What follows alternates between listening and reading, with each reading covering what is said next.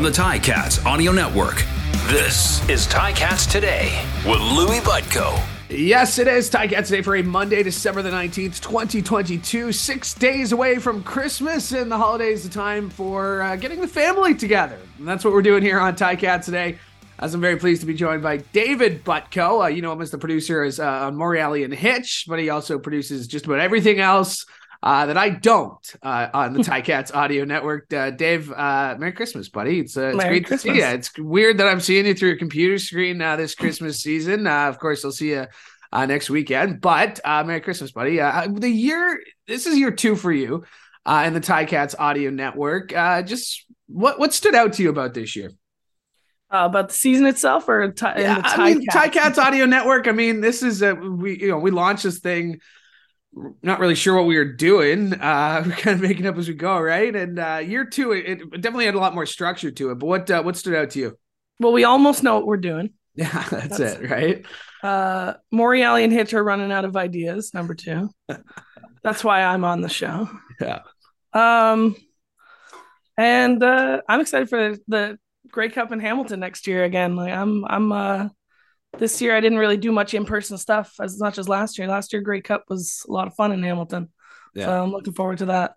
Yeah, it's crazy. We were talking about that last week, just how it was a year ago that it was Grey Cup. Now we're less than a year away from the next version. The season itself, obviously, you kind of got spoiled in your first year getting to go to that Grey Cup and, the team going to the Grey Cup. This year, things obviously didn't go. What point of the season did you realize, oh, man, like, it's not always going to be like this?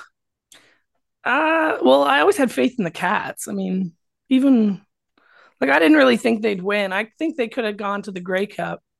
But, I don't know. We went to go see an Argos game once or twice this season, and I guess that was the only game I saw in person. Well, I mean, to put it into perspective and just to let listeners know, I mean, obviously we've talked about our uncle Mike Kerrigan, who obviously had a successful CFL career, Grey Cup champion with the Ticats. But you and I mean, we didn't grow up in a football household. We didn't have CFL on the TV every weekend. Football in general, I was a Bills fan, but you were never really kind of exposed to the game. At what point did you realize, this is pretty interesting. This is pretty fun? Because it wasn't that first Argos game I took you to, by the way. That first Argos game was the worst game anybody had ever seen. We'll get to that in a second. But when did you realize that this game was pretty fun? I guess I got interested in it. But at some point it stopped becoming a job and started becoming like something I couldn't help to keep myself in the know on. I don't know at what point really got me into it. I don't think it was this season. It was probably last season when the whole quarterback story, who's number one, Evans or Masoli, like just those kind of stories that get people divided. I like that stuff. Yeah, well, it was funny because I remember that there was one point where you and I were talking about something, and we were probably at a family thing. And like you were like genuinely like, oh man, like what's going on? What's happening? And that was pretty cool because obviously, like I said, we didn't grow up in a CFL family, but we did. But now obviously it's a huge part of both our lives, Canadian Football League and the Ticats. We'll talk about that first game that you went to because obviously, you are working really hard behind the scenes on game day.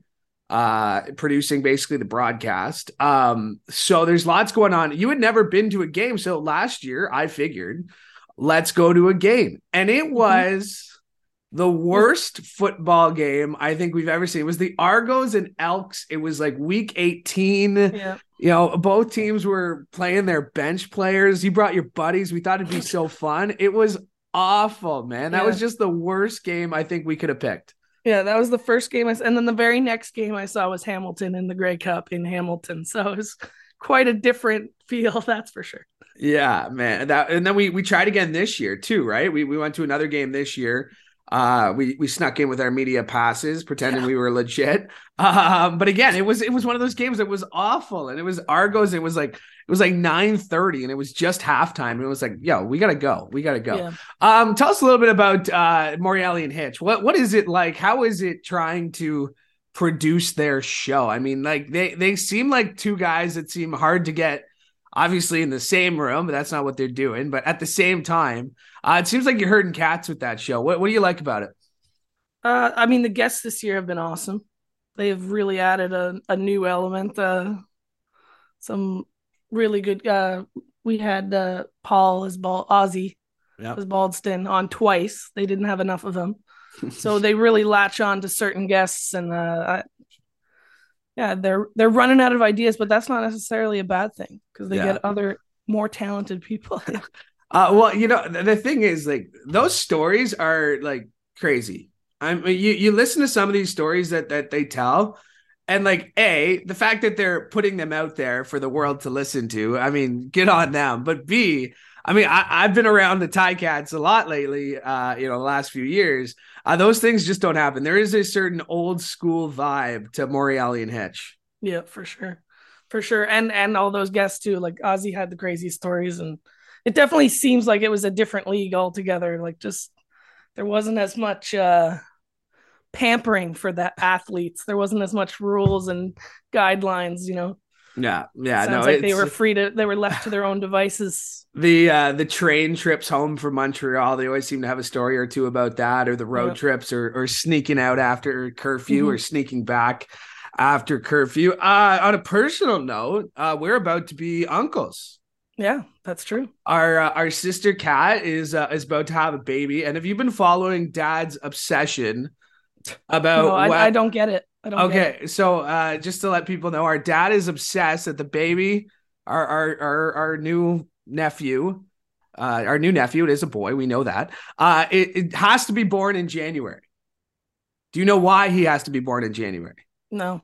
Because it is statistically more probable that a baby born in January will make the NHL versus a baby born in December. So now every day in this family group chat we got going on, Dad is putting out statistics of the number of NHLers who have made the NHL. And we can, Where did this come from? He never put us in hockey. Right. He never wanted to wake up for hockey practices. And now he cares about having a grandchild going in the NHL. I guess he figures Brent, our brother-in-law, has like better hockey genetics than we do, which is true. I mean, nobody's arguing that.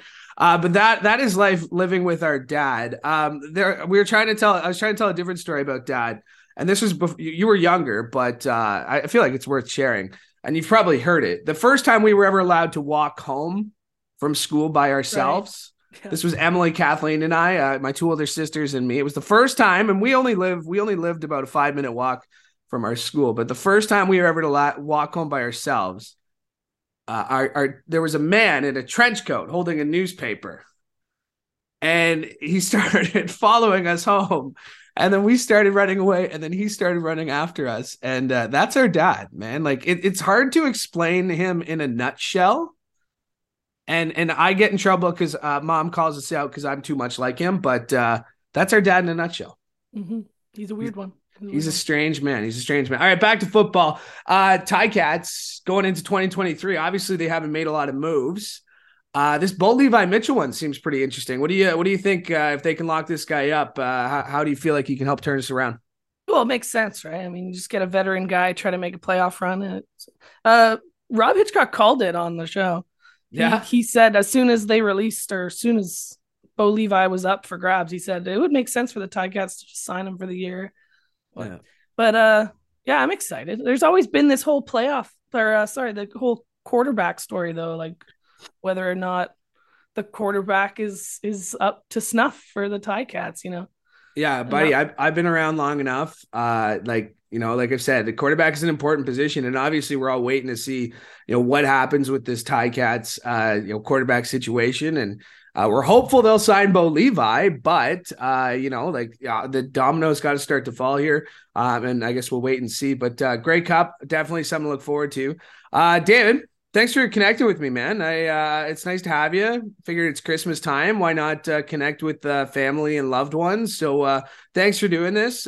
Great to hear your contributions all year on Morreale and Hitch. And just wanted to give you a shout out for all the work you do behind the scenes, man. I know game days are pretty chaotic for everybody, but I know they're super chaotic for you. Turnaround quick stuff. So thanks for hopping on, bud. Appreciate it. Yeah, thank you. And as the last note, I saw your last guest was Matt Afanek. So you're really going from the top of the food chain to just about the lowest you can go. Hey, that's that's what we do on the Ticats Audio Network here, bud. Thanks for doing this. This has been Ticats Audio Network. We're back later this week. Thanks for checking us out. From all of us here, including David Butko on the Ticats Audio Network, I'm Louis Butko. Hope you have a great day.